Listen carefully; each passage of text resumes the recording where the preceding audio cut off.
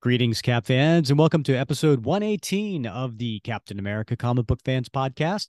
I'm your host, Rick Verbanis, and as always, I'm joined by the best gosh darn co-host out there.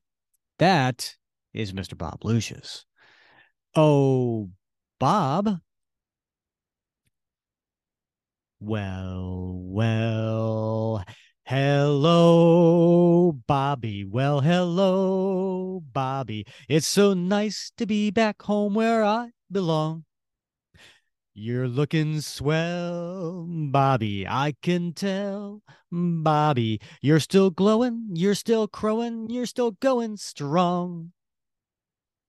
Hi, Bobby. Wow, that was amazing. If I had closed my eyes, Yeah.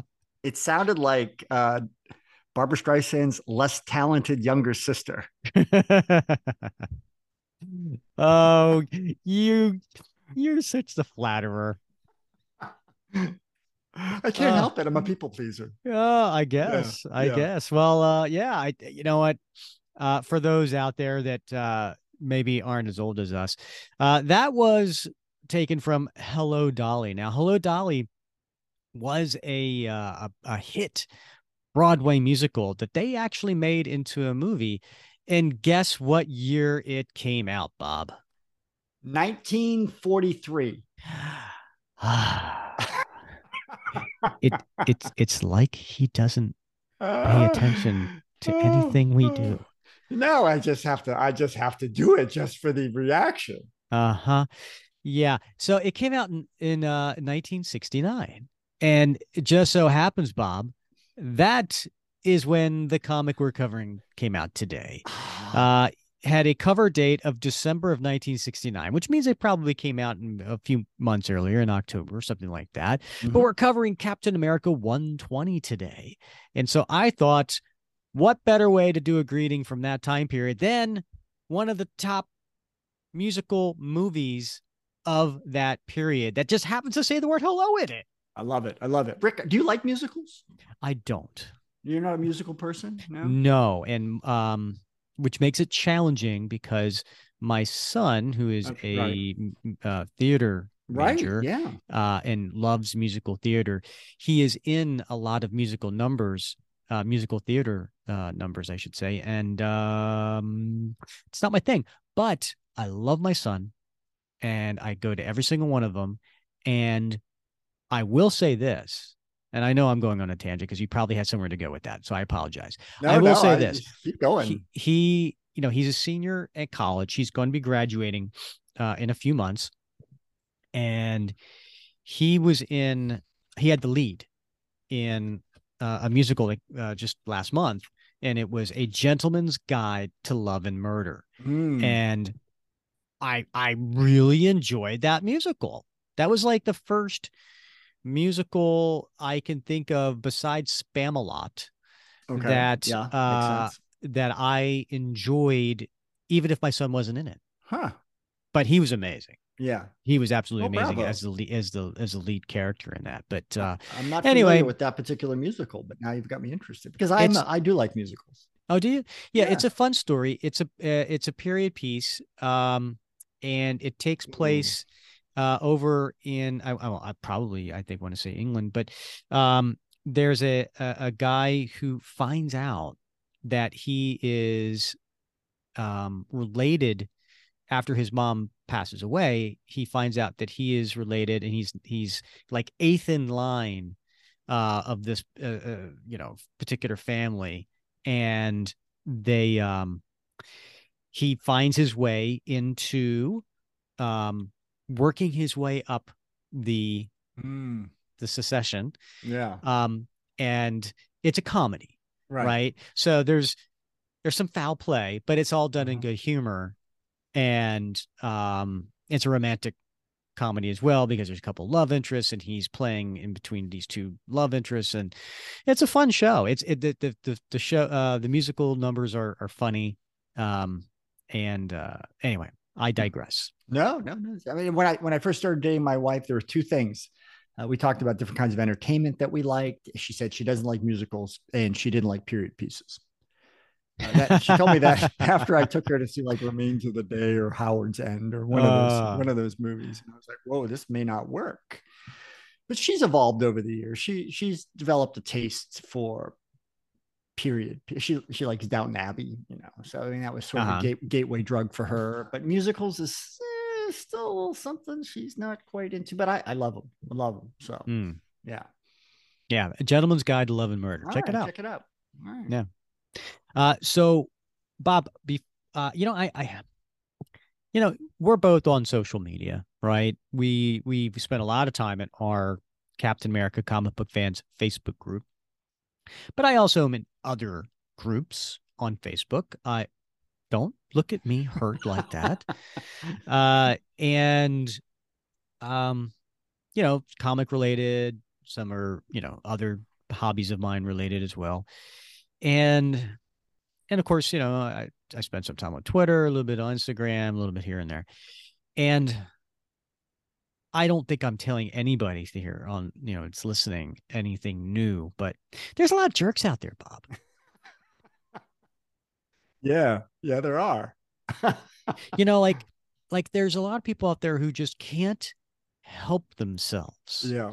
Like they see something and it's like there's something pulling them towards the keyboard to type away some sort of negative response rather than just allowing someone to like all right, I'm a Philadelphia Eagles fan. I'm sorry, people. I know that makes a lot of people mad, but No, whatever. I love basketball. Yeah. Yeah. And I saw something earlier today. Someone, a wife, had something made for her husband for Christmas, right? And it was a really cool thing. It was the Eagles emblem, but it was created with words. Okay. You've seen that, right? Where Yeah. words make up Yeah. if you pull back far enough, you see the image, but if you go in close, you can Right. read the words, right? Yeah. And so is the Eagles symbol emblem, and it was handwritten words of the entire broadcast by Al Michaels and Chris, I can't remember his last name right now, from Super Bowl 52. So his entire TV broadcast, the whole script from the beginning to the end of the Super Bowl, handwritten out on line by line by line by line to make this emblem. Like That's incredible. isn't it? That's so creative And thoughtful and and thoughtful. and Right. Yeah. unique. Yeah. And then, you have a lot of people saying that, and then you have some people going, uh, too bad it wasn't Merrill Reese's broadcast. Well, Merrill Reese is the guy who does the radio. And I'm just like, oh my God, really, people? Can't you just allow someone to enjoy something? So that anyway, I go over all this just to say how much I appreciate our group. Right now, look, Yeah. I'm not gonna pretend that we're all just different from everybody else out there. We have rules and but people stick to them. I mean, it's Mhm. very rare that you or I or any of the moderators have to hide a comment or mute somebody for being negative. It's been a long time, I think, that we've Yeah, I think I had think to I've boot only done it anybody. once. I think I've only muted a comment like once in the last 3 months or something Hmm. like that. And would it shock you if I told you it was for a Rob Liefeld comic? That would not shock me at all. Yeah, yeah. But anyway, it's like, so for people who are out there listening, and you're like, oh, I'm not going on their Facebook page because I know there's a lot of jerks out there. Come to our group. We are a family. We're a community. We are a bunch of people who just get together, and all we do is we have a mutual appreciation of Cap. We don't talk about politics. We don't talk about, anything out there other than Captain America and Captain America related stuff. So, anyway, just putting a plug out there for Yeah. the Facebook group, because I so much, when you go to other groups and you see this other stuff, it just makes you appreciate your own place more. It does. It does. And I do like that about our group. And I particularly like everybody's so supportive and so just so gosh darn nice sometimes, when folks post their Christmas presents or this is my collection, the shelf I have in my office or in my bedroom, and these are my things, I mean, we have folks that span the range from like, you know, tens of thousands of dollars worth of memorabilia to folks that, just started. They got a few things, and it doesn't matter, right? It doesn't matter because we're all like, that's awesome. Yeah. That's great. Congratulations. That looks awesome. I Yeah. love that about our group. Yeah. Because at the end of the day, Bob, what would Cap do? Right. Yeah. Right. You know, what would Cap do? And I've had some people, not many, I mean, I'm less than a handful, who got upset because I muted a comment, and I'm like, listen, just stick to the rule. What would Cap do? And they're like, well, Cap would fight for my freedom to say whatever I want. No, no, no, no. That's not what I'm asking you. I'm asking you, if you were Steve, what would Cap do? Right? Yeah. Cap would listen to his mom, who told him, if you don't have anything nice to say, don't say anything at all. Yeah. Right? There you go. Right. So anyway, Yeah. because Amen. everybody has what they like, and and not everybody likes the same thing. Right. Yeah. But I tell you what I do like, Bob. I like this comic you picked out. Now tell the listeners why you picked Captain America 120 for us to cover today. It's a good question, Rick. And I got to tell you, I like this one too. And I like the context of when it was written and published, right? Because it did come out in 1969, near the end of 1969, and there was a lot of things going on, right? In 1968, of course, we had Martin Luther King was assassinated in 1968. We had all of the protests, the Columbia protests, the student protests, the Vietnam War protests, the civil rights protests in 1968. 1969, we had the People's Park protest. And if you're not familiar with that, check it out. But, all these protests were going on. And I got to think that informed the writing of this comic, right? Mm-hmm. And so, as Martin Luther King Junior Day is rolling around here shortly, I was thinking to myself, let's do something that harkens back to the early civil rights movement and the student Mm-hmm. protest movement, because protest is something part and parcel of American culture, right? Mm-hmm. It's what we do to express our displeasure with our situation, right? Whether it's politics or economics or culture or whatever, we peacefully protest. And we use our voice. That's one of the beauties of our system. And so I thought it would be great to go back to late 1969 to Captain America 120, Captain America Crack Up on Campus, and look at how that situation was explored at that time, and see if there's any lessons we can pull from it for today. I like it. And when you told me that was your thought, I was down with it. And I'm glad we're here today. So, solicitation, should I read that, Bob? Please. All right. This will really shake you up. Cap becomes part of the college scene, and then the action starts. Groovy. I know. I'm almost ready for like a boom, chicka, boom, boom. What kind of action are we talking about in the college Yeah, scene? right Huh? down at the rat scala. So it is written by Stan the Man Lee, who just celebrated, would have celebrated his 100th birthday, which is amazing that Stan, um, just amazing to think that he had been around for 100 years. Penciler is by Gene Colan. Now, we've done a few issues before by Gene Colan. He's a very stylistic artist, has some interesting perspectives. And then inker is by, legendary embellisher Joe Sinnott here.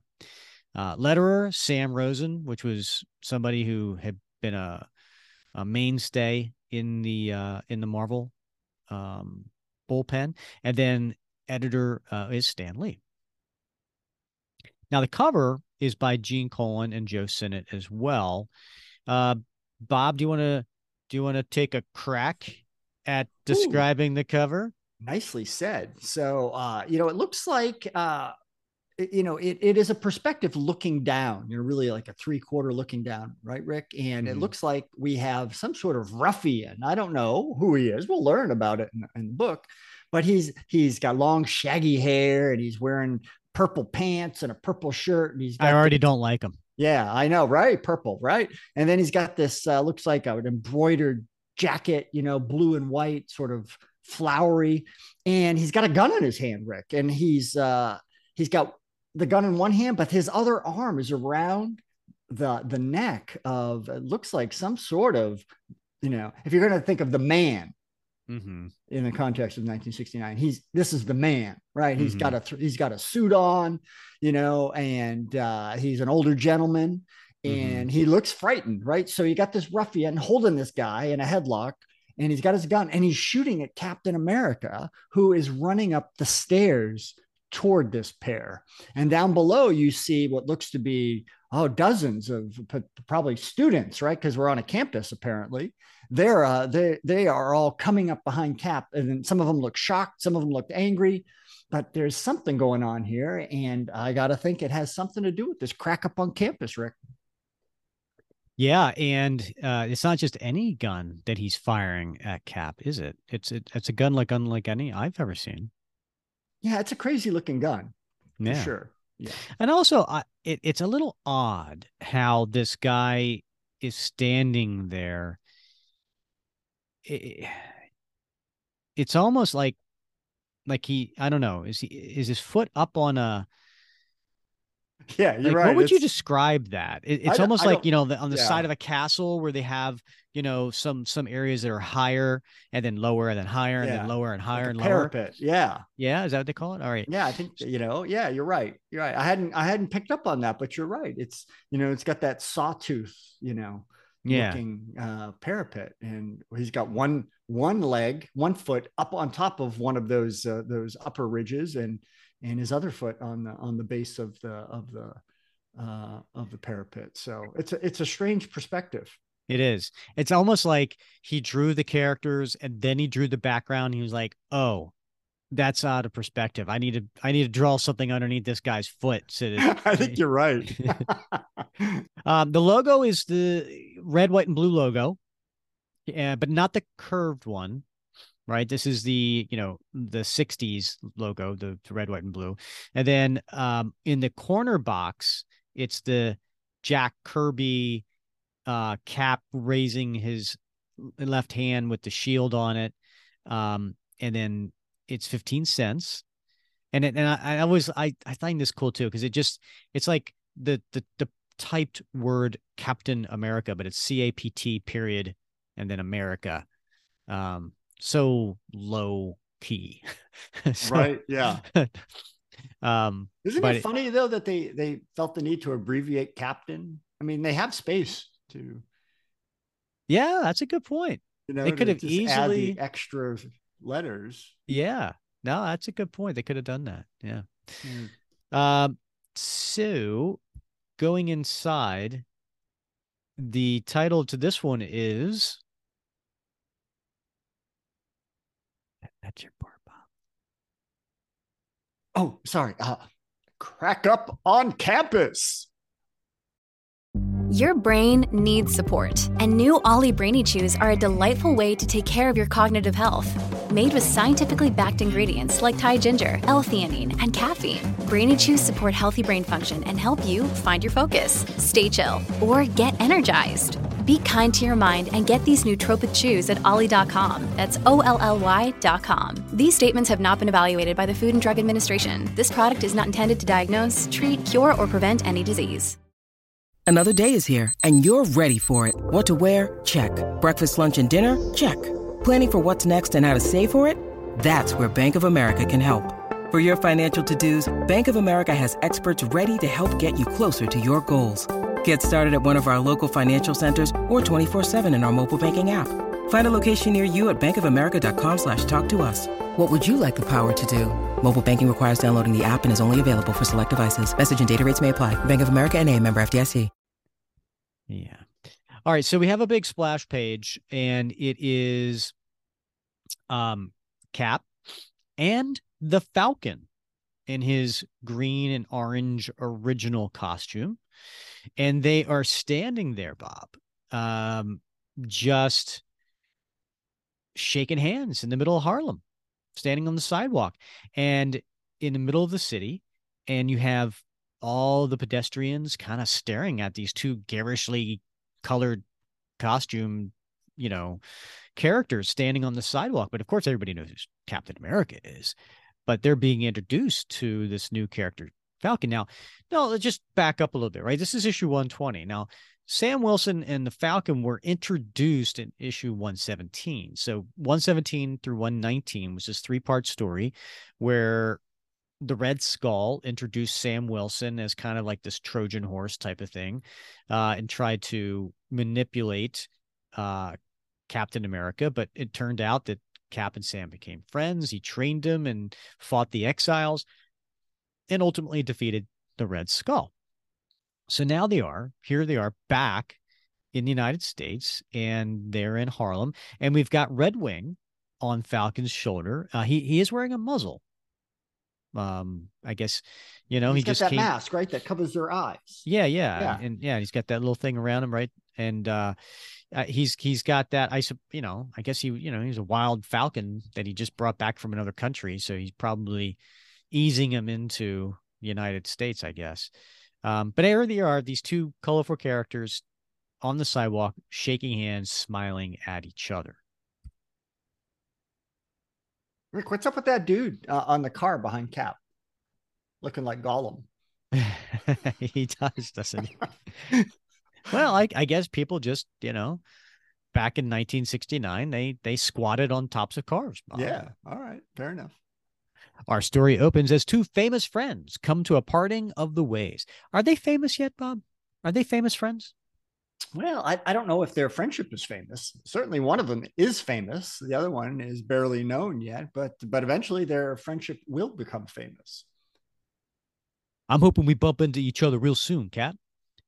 Till we do, mister, I expect to hear big things of the Falcon. And we cut to the next page, and Cap's heading out. And then all these people start coming up to the Falcon. I found a place for myself right here in Harlem. But what happens to a guy like him? Where's he going to find a spot he can really call home?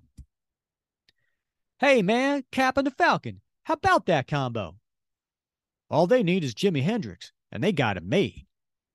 Who's Jimi Hendrix, Bob? He was a famous musician. I want to touch the sky. But no, he was a legendary. He was more than just famous. He was a legendary guitarist. He was amazing. So that song, All Along the Watchtower? Oh yeah, from that was used in Battlestar Galactica. It was. Yeah. Thank you for that. Nerd alert. I love that. I love the way they integrated that, man. That was so cool. Battlestar Galactica was an amazing show. That was.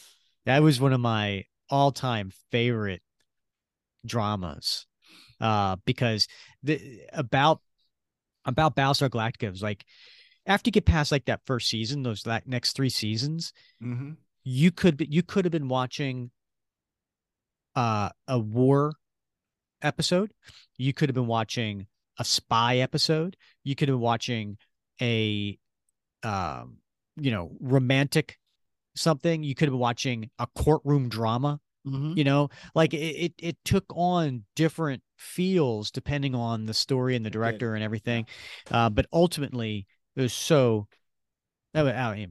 superbly well written. It really was. Yeah, it really was. Did you ever watch Caprica? I think I started to. I never finished it. Huh. Yeah. Interesting. Yeah. But I think I watched Battlestar Galactica that season. Not that season. That series like 2 or 3 times. Yeah. The second time, it was so much cooler to watch because you knew who the Cylons were, Right. and it Yeah. had you gave it like a whole new perspective. It does. Yeah. Yeah. Listen, listeners, if you have not watched the Battlestar Galactica TV series from like a decade ago, do yourself a favor, watch that series. I highly recommend. I have them all. I have them all on DVD, Rick. And, Oh yeah, yeah. Because I watched those. I think I was living in Vietnam at the time, and so I would get them on DVD. So I've been trying to get my son, to get into it and watch it. But like I show him the DVDs, and he's like, "What the hell are these? What do I like? What do I?" He's holding them up to the light. He's like, "What do I do with these?" Right. So, oh Bob, do you need to take that? Yeah, that was my neighbor calling me. Yeah, shout out to Rocky. Rocky calls me every now and again on his way into work just to shoot the breeze. So, Okay. no. Anyway, so about All Along the Watchtower, and maybe this is hyperbole, maybe this is a legend, but I'm pretty sure this is a true story. So the original version of that was written and sung by Bob Dylan, and he was the one who wrote that song and performed that song. But Jimi Hendrix took it and did a live version of it. Mm-hmm. And like, if you went to a Jimi Hendrix concert, you would see in the front row the Beatles, the Rolling Stones, famous, performers of that time, because they wanted to see this man perform his art on this guitar. Yeah. And anyway, the story is when Bob Dylan saw Jimi Hendrix do his song, he cried. Wow. Because he knew, like, he could never have done better than Jimi Hendrix. Like, Jimi Hendrix took the song to a whole nother level. Wow. Anyway, that's a good story. I also saw Jimi Hendrix. He was in the new Bill and Ted's Excellent Adventure sequel. If you haven't seen that, check that out. Wait, is that the new one that came out a couple years ago? Yeah, that's a third one. That's not the sequel. Right, the third. What do you call it? What do you call it? A trequel? I don't know. The trilogy. What do you call the third one in the series? I guess they're all sequels. I guess they're all sequels. I don't know. Oh, good stuff. All right, so Cap's running away. Cap's leaving Harlem, and he's jumping over the fence, and he says, "Now that the Red Skull has finally been beaten, and the Falcon is ready to begin his own career, it's time for Captain America to pick up the threads of his own tangled life once more. The first thing I've got to do is learn where Sharon Carter is." Oh, that's right. We're back in the 1960s. Oh, he's pining. Yeah. But it is a cool image of him jumping over the fence. Yeah, good perspective. And then I think this is totally something you normally would only see from a Gene Colan, is the next panel when he lands and you see from his back, but he's got his elbows back, so in his head forward, so you can't even see his head, right? Mm-hmm. But you see it from a lower perspective. It's actually a cool panel. It is a cool panel, yeah. No matter how I may try to forget her, I can't. If only her first duty wasn't to the forces of S.H.I.E.L.D. And he goes around a corner, and he's in a completely different neighborhood, Bob. Completely, yeah. Right? Yeah. And anyway, so he's there and he sees this young boy running after this other bigger boy who stole a Marvel comic from him. "Hey, give me back my magazine. Come on, I didn't even finish reading it yet." "What you making such a big deal about? There's a million costume clowns to read about. Suppose you miss one. So what?" And then Cap thinks to himself, a million costume clowns. Who'd miss another one? He'll never know how much I agree with him. If I gave up this life, what would it really matter? And yet, I can't. While Sharon works for S.H.I.E.L.D. All right, see why. He can't give it up because he can't have the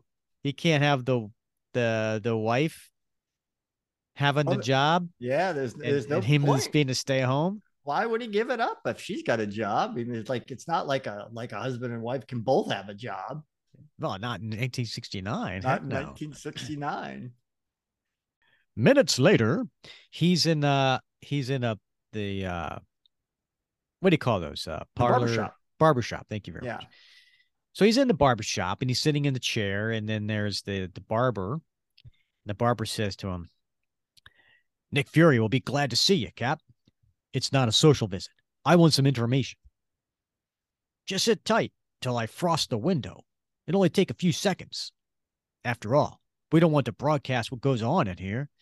So he's frosting up the windows, Bob, so no one can see in. Okay, Cap. Now hit the button. And he hits the button, Bob, and then the barber chair he's in starts to sink into the floor, going down into the Shield headquarters. You'll find him waiting for you right down below. So he comes down and he sees Nick Fury and Dum Dum Dugan. Fury, I would have talked to you. I didn't figure you came here to show me your knitting. Wouldn't that have been a surprise if that's why he had been there? I suppose. I don't know, Bob. I go back and I read these comics and I see this macho sarcasm. Yeah. It's just a false bravado. And no wonder we as kids read this stuff and then acted a certain way. Right. You know? Yeah. The sad part is that people still act this way. Yeah. Wait till I get unhooked from this blasted reaction time tester. Okay, Winghead, what's on your mind? As if I can't guess. And he pulls out a stogie and he lights it. It's Sharon, Nick. I have to see her. I'll show you a picture. Don't push me, Colonel. You know what I mean. Sure I do, fella. But she's in the field again, on a case. She won't be reporting back for days. She's been working like a Trojan since you two busted up. I see a perplexed look on your face, Bob. So I don't know what that means in this context. I know what a Trojan horse is, and I also know what a Trojan is. And they're two entirely different things, but neither one of them are working for me in this case. Well, it doesn't say she's been working with a Trojan, Bob. Oh, good point. Okay. So maybe check that one off the list.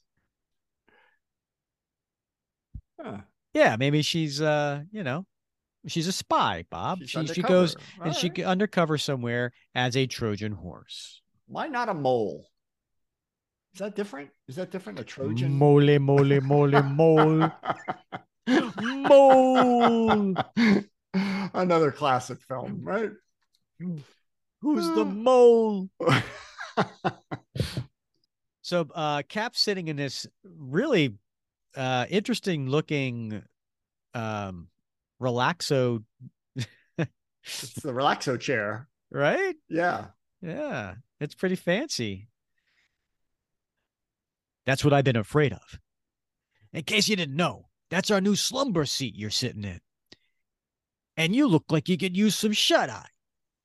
Cap yawns. I didn't realize I was so tired. You weren't, pal. The seat does it to you. And it does a lot more than that, too. Like, it'll make you decide to work on a little job I got lined up for you. One that's just cut out for Captain America. Okay, mister, push the button. And Cap, with his eyes closed, pushes the button. It could give you nightmares, lullabies, anything I feed into its tapes. And when you least expect it, there's one certain ad I want you to see. Bob, what's going on here? That's crazy. It's like he's hallucinating, having these nightmares, these dream sequences. There's a particularly nice one of Sharon. But yeah, you're right. Down in the lower corner, there is a help wanted ad that you can see. amongst all the other figures and action going on. What do you mean there's a nice one of Sharon? What part of the Sharon one's nice? She's looked like she's getting shot in the back. Well, it's a nice perspective. I'll just leave it at that. Oh, Bob. I know. Madam Hydra is going to be so upset with me. I know. And what's the help wanted ad, Bob? It says help wanted male teacher, phys ed, good paying position at a liberal arts college. Interview Monday, Tuesday, Friday. Apply at Main Hall, Manning College, 713, someplace in New Jersey. Ah. He saw it. Now to shut the gadget off. I'm awake again. Now I know what I have to do. It worked, Nick. Yeah, sure looks that way. See you, Fury. I've got to go now. All right, so let's pause here. That's the only type of reception committee you can count on these days. But they're sure giving that prof a hard time of it. He's liable to be hurt. So he runs up to the kid. We've listened to you long enough. Now you'll do the listening. Take it easy, boy. He's twice your age. Cut out, mister. We don't need any Boy Scouts butting in. Look, if you're busting to push someone around, how about starting on me? Hey, guys, get a load of this square. He's right out of the Rover Boys. Look, Buster Brown, you better take off while you still can. Dig? We're not playing around for the fun of it. At least I took the pressure off the professor. Okay.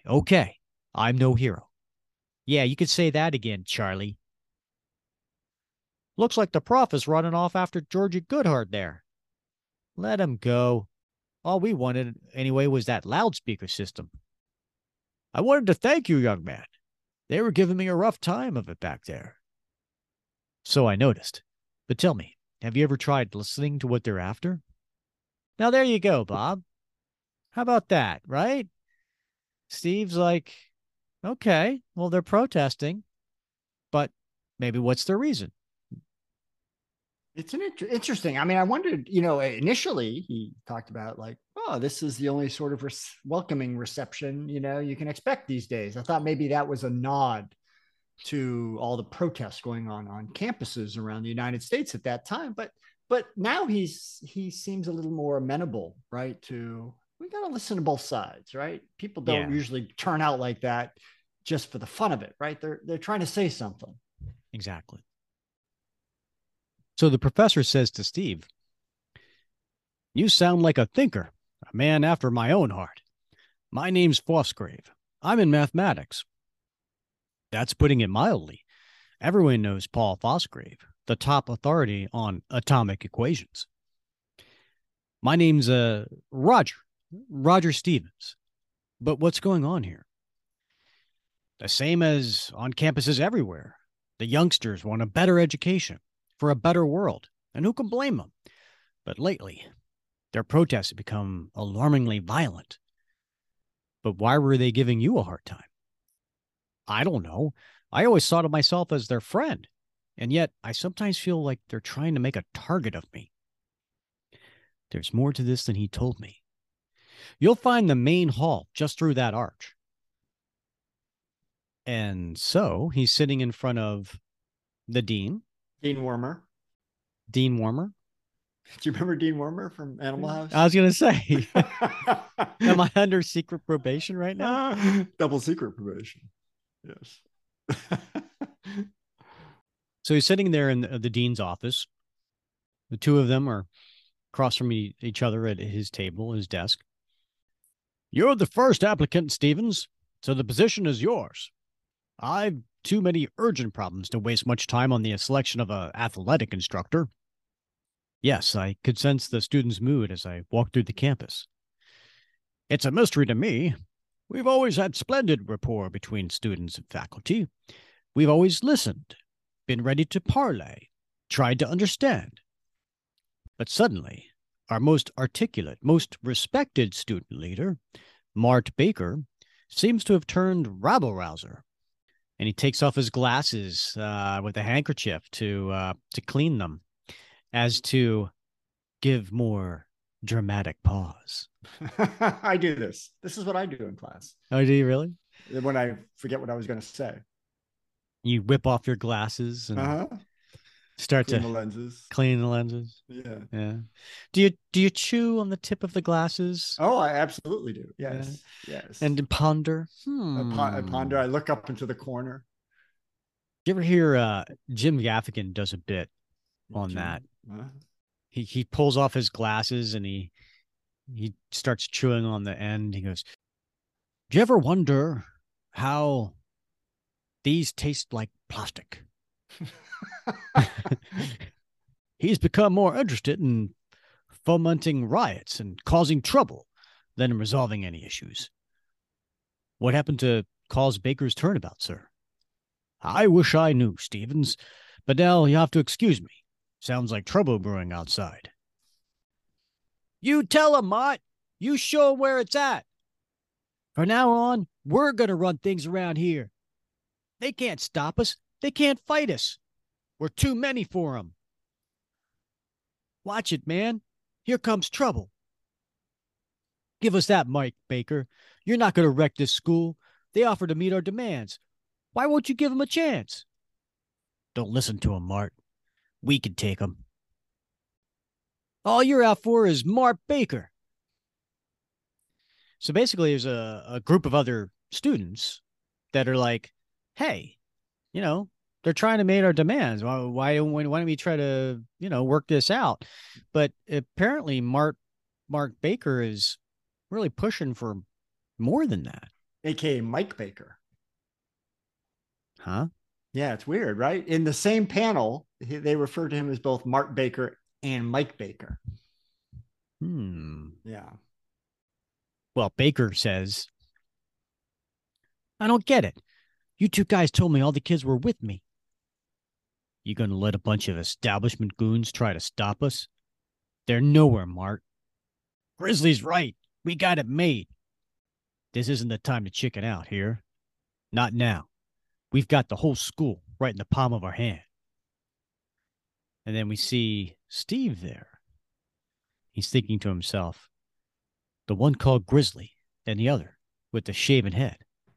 They keep egging Baker on. Now's the time. Give them our demands. From now on, we're calling the tune here. My committee is going to decide what we study and who studies it. Look, Baker, we're willing to talk, but let's be reasonable. I'll decide what's reasonable. My demands are final. Either our student committee take control of this college, or we smash it. Now step aside. I got a rally to organize. Baker's gone bananas. We got to stop him. No creepy goon with a loudspeaker is going to get me from getting my diploma. Let's go. Let's break it up. Listen, are you with me? Seconds later, the campus seems to explode into a freewheeling melee. You fake! You're playing right into the establishment's hands.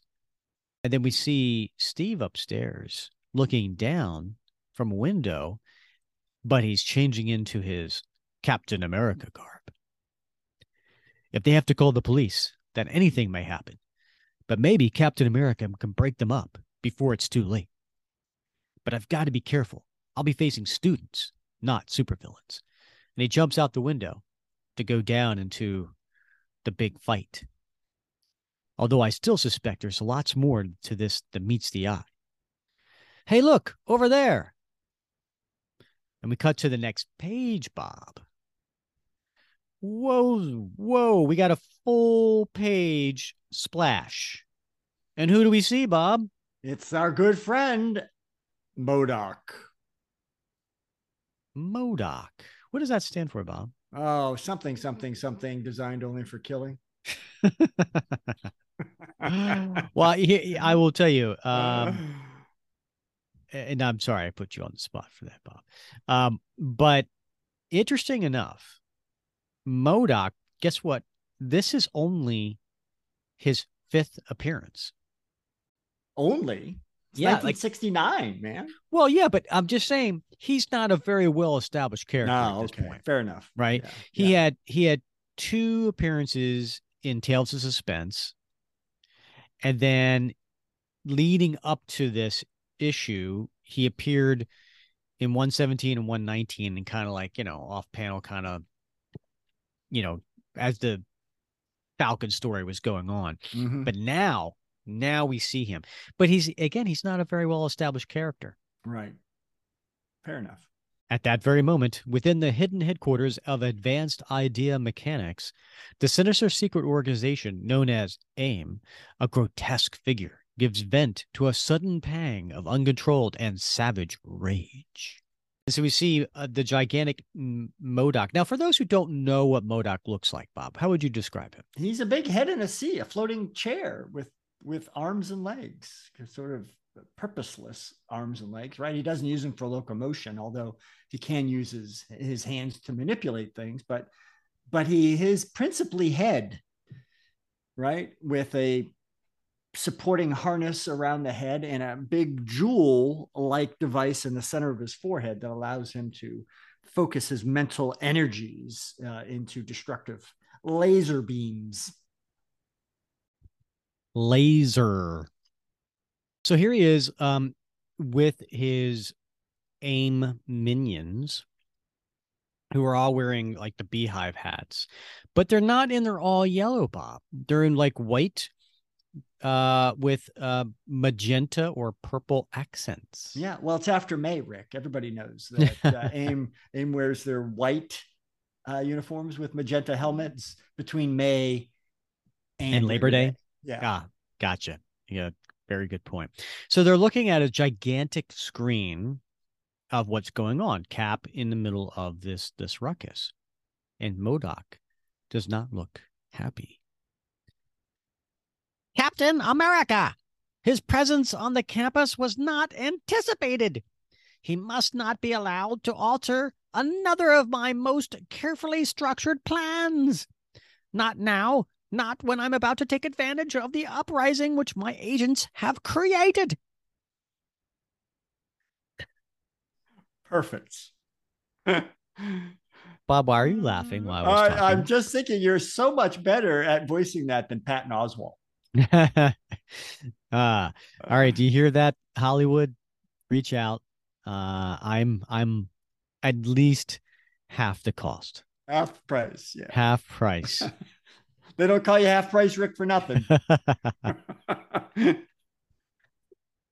Is that a short joke, Bob? No. Oh. Not even the red, white, and blue Avenger can stop us now, Master. Mighty MODOK has planned too well. I am MODOK. I am supreme, because I leave nothing to chance. Quickly, contact my 2 campus agents. They must act now. MODOK calling R1 and R2. Timetable has been altered. It's the Master. He says we must carry out our mission now, or the entire plan will be aborted. Tell him we cannot fail. With everyone's attention focused on the campus riot, the victim will soon be ours. Good. Fosgrave and his vital new atomic equations must belong to AIM. Remember, it must seem as though the rioters are taking him as hostage. None must suspect that his true captor is AIM. Bob, for the listeners at home that are not reading along, what's going on this screen here? And this one where MODOK is overseeing his minions, his AIM minions, communicating on the radio system? Yes. That one? Yeah, where they're reaching out to communicate to their 2 agents, R1 and R2, who we can assume is Grizzly and the other individual that is with him. And so. No, I'm talking about where on the screens there behind MODOK. Oh, right. So there apparently is a computer screen. And one screen says Priority 1, Professor Paul Fosgrave. And then the other one says Fosgrave, Manning University, discoverer, new atomic equations. And we know that this is a computer because there's a label on it that says data analyzer.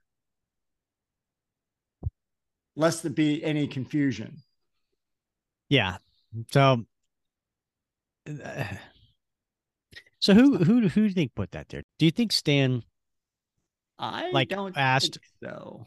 the letterer to put that there to help explain this? Or do you think Gene Colan put it there?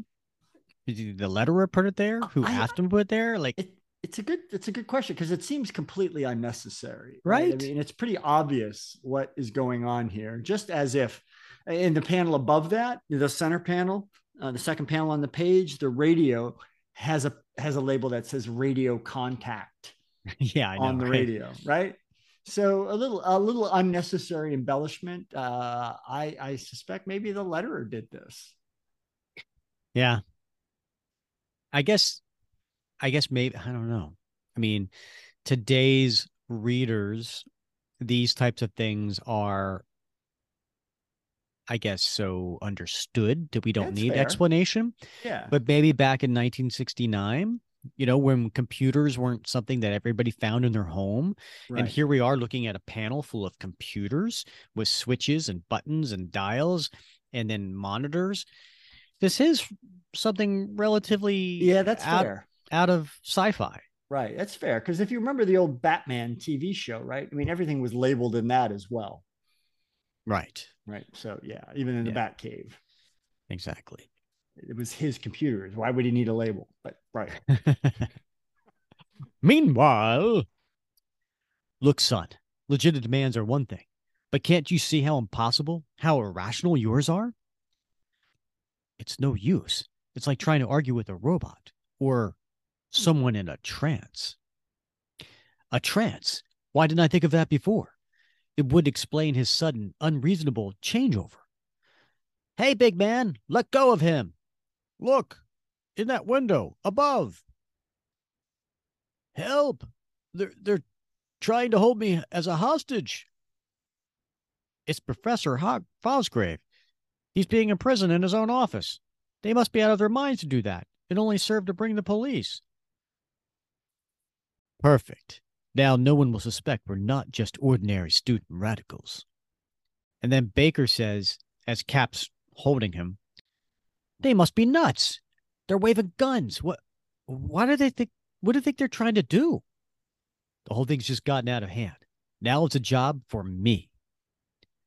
Grizzly, put it away. This isn't how we planned it. Shut up, Baker. You're too chicken for your own good. That's enough. Now come away from the window. Don't overact. And then Cap thinks to himself, that's no ordinary revolver, which only serves to confirm my suspicions. I just want to point out, like, Gene Colan's Cap uniform is very different, right? He's got all these thin red and white stripes that go all through the back as well. It's very different looking. It looks more like a flag. You're right. It does. Yeah. At this point, it looks like the flag of Puerto Rico. Well, good point. Yeah. Right? With the big white star and then the flags, the stripes underneath. It's Captain Puerto Rico. And then so Cap starts running up the stairs to get to the room that's up there in that tower. You stay put, Baker. I'll get back to you later. Nothing doing. I got too big a stake in all of this. Wait, where are you taking me? I thought you were holding me hostage. That's what everyone's supposed to think. Quick, drag him to the roof. Hurry, someone's coming up the stairs. And just as they open up the emergency door to get to the stairs, Cap comes running up and punches. Which one is that? The bald guy. Right, yeah. Hold it, mister. You're not going anywhere. The minute I saw your guns, I put 2 and 2 together. And it added up to AIM.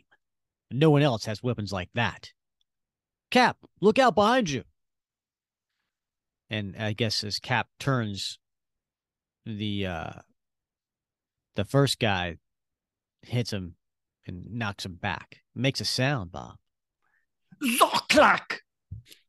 I don't know what the hell that means. Yeah, I think there are 2 different sounds. But it does look like he just hit him right in the groin.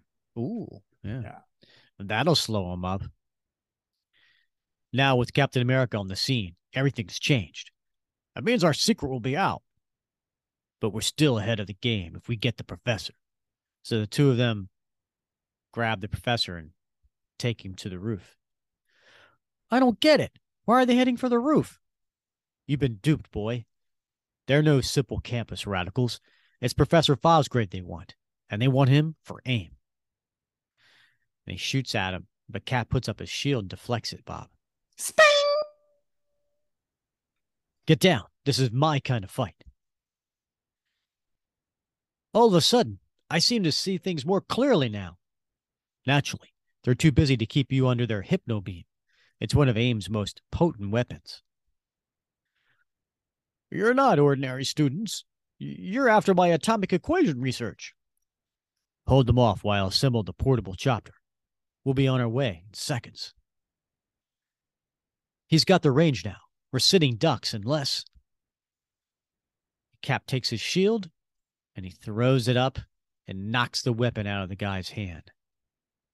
And it makes a noise, Bob. And then the police show up down below, and the crowd looks up. Hey, what's going on up there? Those two are real killers. Here's the fuzz, and for once, no one's complaining. What gives, Dean? Putting on a show for the kids? Well, it's one way to cool things. We cut back to the roof, and Cap's punching one of the guys out, and the kid takes the shield that Cap threw, and he picks it up. Hey, he's getting away with the prof. Don't worry, Mart. I'll stop him. This hero's jazz is a cinch, long as you got a far-out shield, and he puts the shield in front of him and starts running towards the shooter. Stay back, you fool. Back. I warn you. And he fires, and he hits the shield, and it makes a loud noise. Batak! Which knocks the kid back because he's not used to handling the shield. And next thing you know, the professor and the bad guy are getting up in this little, rinky-dink copter as they're flying off. And Cap says, my shield. Too late to reach for it now. But I've got to stop him some way. If anything will do it, it's their own gun. And he picks up their gun and he fires. I snapped the blade. The prof is falling. And he runs as the helicopter's crashing to the roof, but he goes and he catches the professor. Got you. Wow, for a late start, Cap, you sure come on strong. And then we cut to the next panel. I don't know, Bob. Did he just fire at a helicopter and it fell onto the roof and blew up and killed the bad guy? It does seem the case that he fired at the blades, the mini chopper, which I haven't seen the likes of since You Only Live Twice. Remember when James Bond was flying one of those? Oh, yeah. Yeah, same sort of copter. Snaps the blades.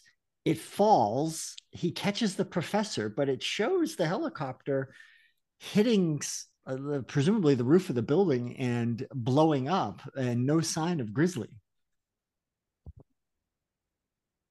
Perhaps he met his grisly demise.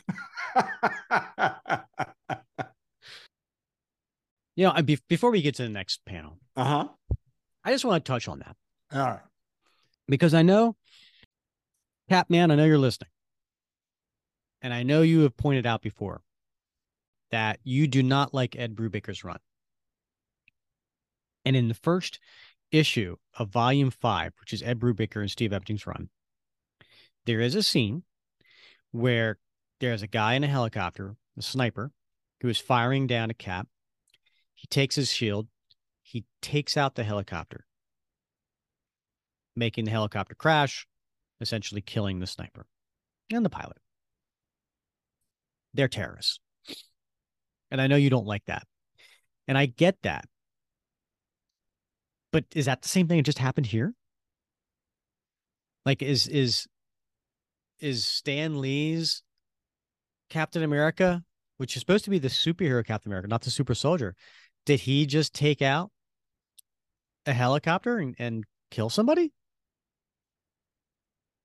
I don't know, Bob. What do you think? Well, I don't know. I mean, I have to go back and take a look at those panels from the Brubaker run. I don't remember how explicit it was. And you know, I think one of the comments you know, Countman has made several times is that in the earlier instances, you never saw, right? It was always left ambiguous, I think, right? I mean, maybe he survived, maybe he didn't. I don't know, you know, but it was never explicit that he downed the helicopter and everybody on the helicopter died. And I can't recall if that was the case in the Brubaker. Would you like me to pull out the page, Bob? Because I own it. Oh, wow. That was a humble brag. And that's the only reason it stuck with me, is because I actually own this page from Captain America Volume 5, number 1. Right. Yeah. And as you can see, there's Cap on the rooftop being fired on by a sniper in the helicopter. Yeah. And he takes a shield. He takes off the back portion of the helicopter. Yeah. And the helicopter then goes down and crashes into the city. All right. Now, again, I mean, it's off panel. Yeah, it's off panel. Right. But and you could survive that. Someone could survive that? Sure. Yeah. The helicopters crash all the time. And people survive. I have not personally related to it, my brother's former wife's cousin. That's convoluted. Anyway, he was a helicopter pilot in the Marine Corps, and in training, the helicopter crashed with him and his instructor. Now, the instructor, I don't think made it, but he did. Well, okay. So it's possible. So someone did die. Well, what I'm saying is, though, it's possible to survive a helicopter look at that crash. panel, that bottom panel. Yeah. Right. Right. It's not landing. It's falling. No, I know. And it's right. Yeah. And the same could be said for the helicopter in this one. Sure. I mean, there's different. It would seem to me this one is far more likely that somebody would have died. I mean, there was no fuselage around Grizzly and Professor Foz grave, right? They were sitting on essentially a gyrocopter. Yeah, that's true. Whereas in a helicopter, you got a fuselage, you're strapped in, you know, there's a potential, as long as the height's not too much, that you could survive. So, but either case, your point. But either case, Cap did something to take out the helicopter, which caused it to crash. Right. So I don't know, now that I'm putting this together, because I don't recall this before, but I don't see a huge difference between Stan Lee's Captain America taking out a helicopter and Ed Brubaker's taking out a helicopter. Yeah, I agree. I don't think there's any daylight between the two. Yeah. Okay. I'm sure Capman is listening and will have a response in our Facebook page. Yeah, and I'm got to tell you, if Fosgrave fell out of the air and Cap caught him like that, he's going to have some back issues. Sometime later, after the administration has voted amnesty for those who had been deceived by AIM, and we cut to Fosgrave and Baker in the room, you know, with the students on one side and the teachers on another, and they're coming to an agreement, or a parlay, as they had described it before, which I would always kind of assume that was just something that people did on ships when being attacked by ghosts. They asked for parlay, but I digress. Yes. You're still free to dissent, Baker, but let's try for a little education between riots, okay? It's a deal, Professor, but I wish I could borrow that AIM hypno-gizmo next time we demonstrate. No, it feels like the end of a sitcom where everybody just all of a sudden pauses and laughs. Right. You know, you old. What a joker. And then we cut back to the last two panels on the page, and we're back at S.H.I.E.L.D. headquarters. And there's our beloved Nick Fury with a stogie in his mouth reading a newspaper. Well, I see by the paper that everything's coming up roses at Manning again. Looks like you did a good job, Sunbeam. But how come you didn't stay on? As athletic instructor, I couldn't, Fury. The job's too tough for an old codger like me. And he walks away. And Nick has a look of, huh? On his face. Next, the man brute. Oh my goodness. All right. What a 1969 story. It really is, isn't it, though? That's the best way I can describe it. Yeah. Everything about it just screams late 1960s. But, I mean, it was topical at the time. Okay, Sunbeam. Yeah. Isn't that a toaster? It's bread. Did they make toaster? Sunbeam bread. Oh, was it bread? I like bread and butter. I like toast and jam. I like to taste the Sunbeam bread. It's my favorite brand. Yeah. Well, you better like it because in another couple of days you're going on your diet. So enjoy those carbs while you can. Stop right there. First of all, Bob, as you know, it is already mid-January when this podcast comes out. Oh, you're right. How's it going? You look thinner. Anyway, very topical, story, but also in very Marvel fashion. Very superficial. Right? They wanted it to be topical. They wanted to touch on what was going on at the country at the time. But, as Stanley has often said, the world outside your window, wanted to make it that way, but not to get bogged down in ridiculous, politics or, real world things. So they were able to use that topical context, but, make it an interesting story about MODOK and AIM and there were no bad guys on campus, right? It wasn't the administration. It wasn't the protesters. They were all being used as pawns in this bigger scheme. Indeed. But it is an interesting look at that time period where protests were more common. It was something that people were doing in the late 60s. So it is a snapshot, really, of really what's going on in that time period. So let's get to that, Bob. Let's get to our favorite panel, our T-shirt worthy, and our time capsule. I think you went first last time. Oh, okay. All right.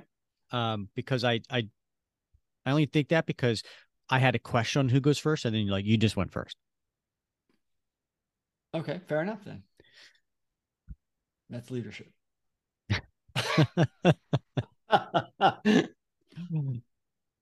So what's your favorite panel, Rick? All right, so my favorite is going to be page 14, panel 4.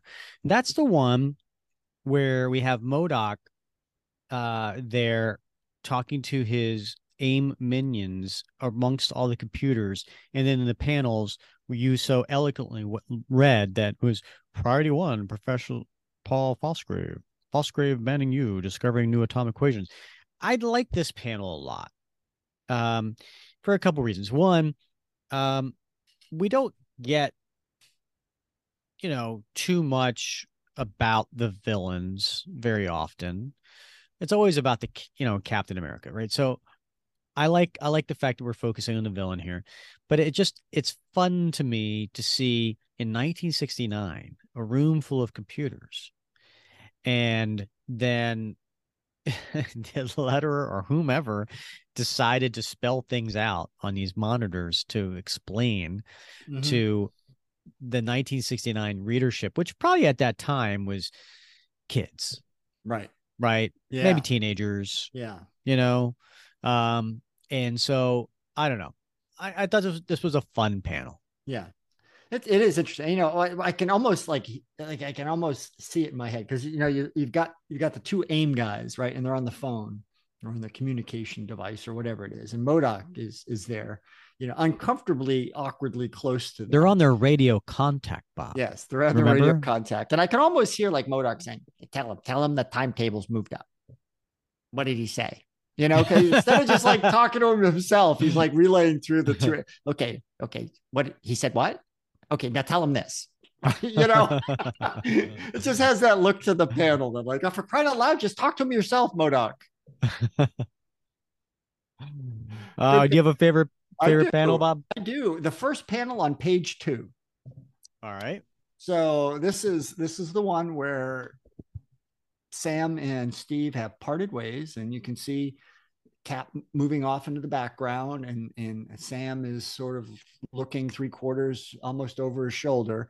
But I love that he's surrounded by these young boys, and one of them is holding Sam's little falcon necklace and looking at it. And I think this is such a great panel, right? Because you're right. Yeah, there was only 3 issues earlier that Falcon was introduced. And yeah, they had Black Panther before this, but there weren't that many, Black superheroes at that time. And this panel right here speaks to why it's so important to have representation, right? To have people, superheroes that look like you, that have shared similar experiences as you. And so all these like young boys crowding around Falcon, admiring him and, looking at Red Wing. And one of them was reaching up and looks like he's scratching Red Wing's chin. And that little boy is holding that falcon necklace and like looking at it, presumably in awe. I love this panel. I had not noticed that before, that there was a young child picking up the Falcon emblem on Falcon's necklace.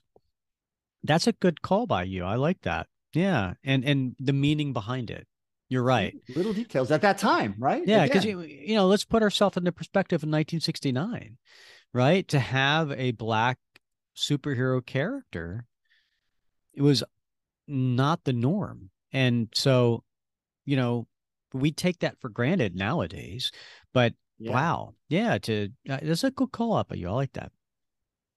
All right, Bob, what do you think is T-shirt worthy? T-shirt worthy. Ooh, for me, I gotta go with that full page splash on page 6, right? Yeah, I think that's pretty cool, man. It's funky. Especially when you said Sharon was in a good situation, getting shot in the back. Look, it's got everything I like. It's got Cap, it's got Sharon, it's got looks like a sitar. Somebody strumming a sitar up in the corner, it's got everything. It's a real 60s sort of psychedelic. That's not a sitar, Bob. It isn't? It looks like a guitar. Is it just a plain old guitar? It's it's a guitar. To me, it's hard to tell, man. There's not that much detail. And I'm gonna, in my mind, I'm going with sitar. Okay. Just because I like saying it. Uh-huh. All right.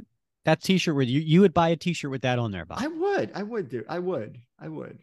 I don't normally like T-shirts that are too busy, but this really kind of speaks to me.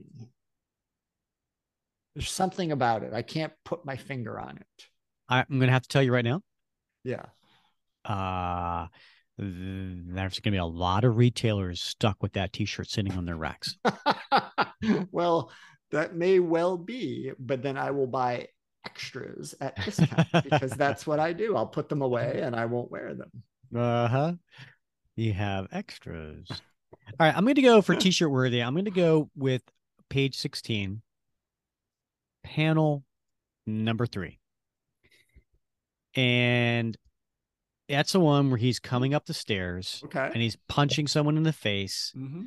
And the other guy's getting knocked back and he's firing his weapon into the air. And Cap says, "Hold it, mister. You're not going anywhere." And that's just, I like the perspective. That's a Gene Colan kind of perspective. It's not something you normally see. And I think that'd make a cool T-shirt. Yeah. Okay. All right.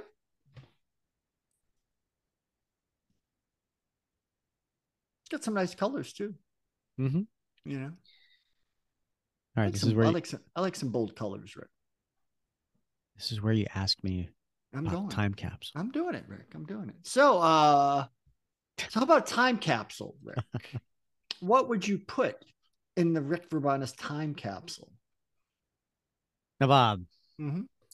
yeah, I need you to say it like emphasis on capsule, right? Okay, Rick. So at last we get to my favorite question. Uh-huh. What would you put in the Rick Verbanus capsule?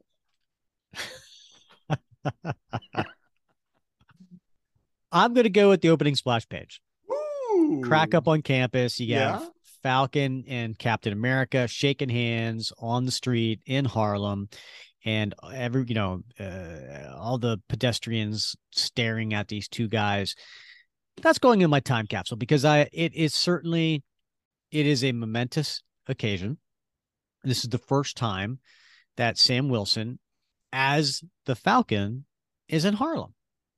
And so that is I think an important part. And then you have the little Gollum guy on the right. Yeah, behind Gollum. them. Right. Yeah. So I'm putting that in my context. Yeah, it's a cool, this is a cool splash page. Not only because of that, which is important, it is momentous, but also, it's a really well drawn splash, right? The people all gathered around, and just the fashions, right? What people are wearing in the cars themselves. Although there's not a lot of details of the cars, but you can tell this is late 1960s, early 1970s fashion, as well as the cars. So yeah, great choice for a time capsule. How about you, Bob? What's your time capsule? I'm going to go with or should I say time capsule? Capsule. Yeah. So I am going to go with I'm thinking of the slumber chair, right? So if you recall, the slumber chair is on page 5, and Cap lays down in the slumber chair. He gets very sleepy. He's told to push the button. He pushes the button, and here it is, right here. It's that full page splash on page 6 where Nick Fury says, "Are you double dipping?" No, I am double dipping because I like the fact that this is so time capsule worthy. He says it can give you nightmares, lullabies, anything I feed into its tapes. And that right there is time capsule, right? Do you remember when they had tapes? No, of course you don't. Because of course I don't. I remember tapes. Are you kidding me?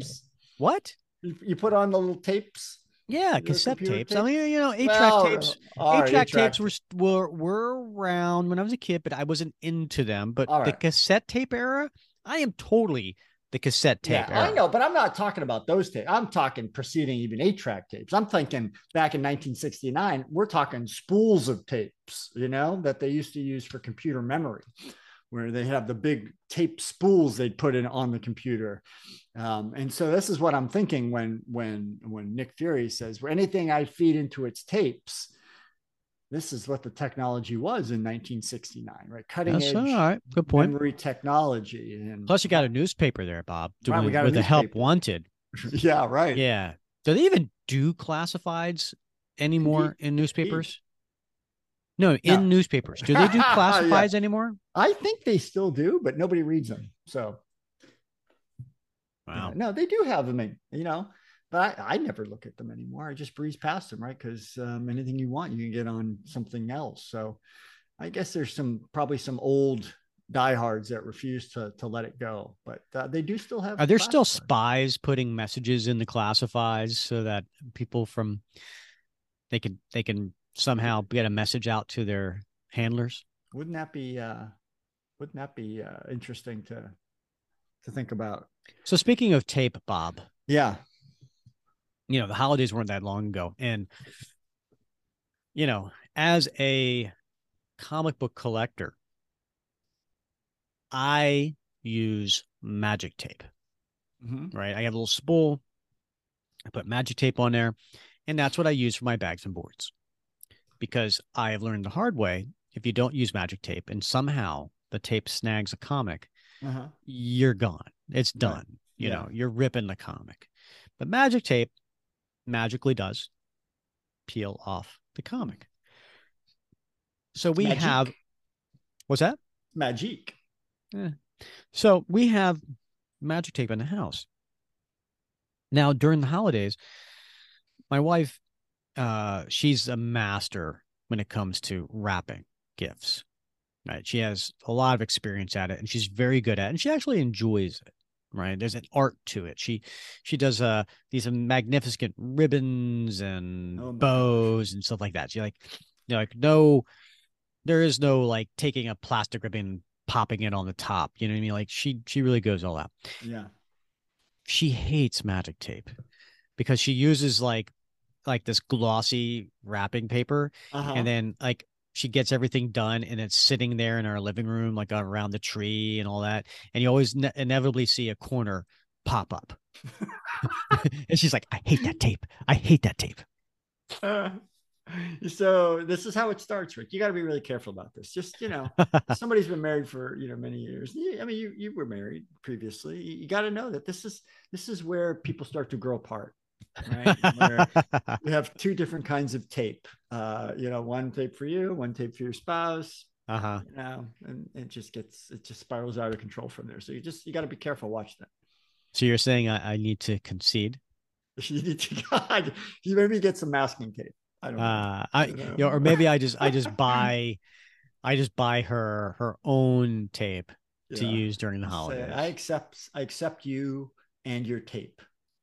Just say something like that, I will do that, Bob. Yeah. Thank you for the advice. All right, Bob. So next episode, we're going to come back. Now we just left 1969, and we're going to go a little ahead, not too far. We're going to skip the 70s, Bob, but not too far. We're going to go to 1981. Right? 1981, Bob, it's been quite a while since we've been back to the Roger Stern, John Byrne era.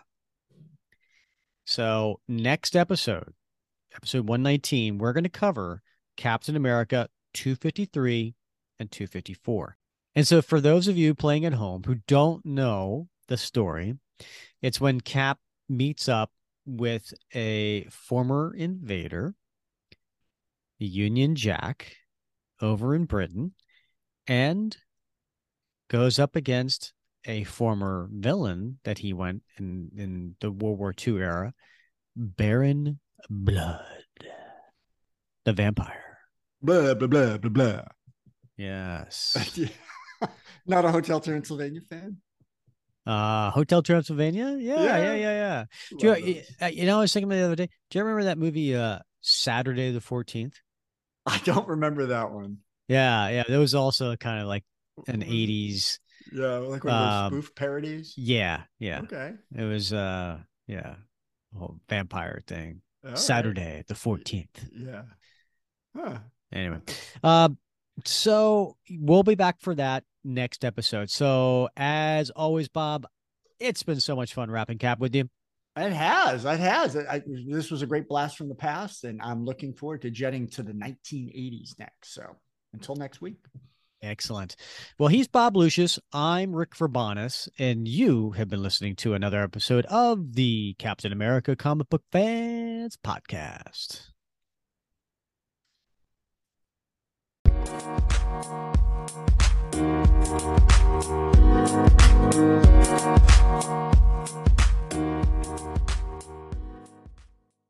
And for those of you playing at home who don't know exactly what that story is, it is a story where Cap meets up with former invader Captain Britain and goes up against Baron Von Blood. Or Union Jack. Yeah, that's it. Yeah, Union Jack. Sorry. He goes up against Baron Blood. Blah, blah, blah, blah, blah. Is it Baron Blood or Baron Von Blood? Is he a Von? I don't know. All right. Let me start this whole damn thing over. All right.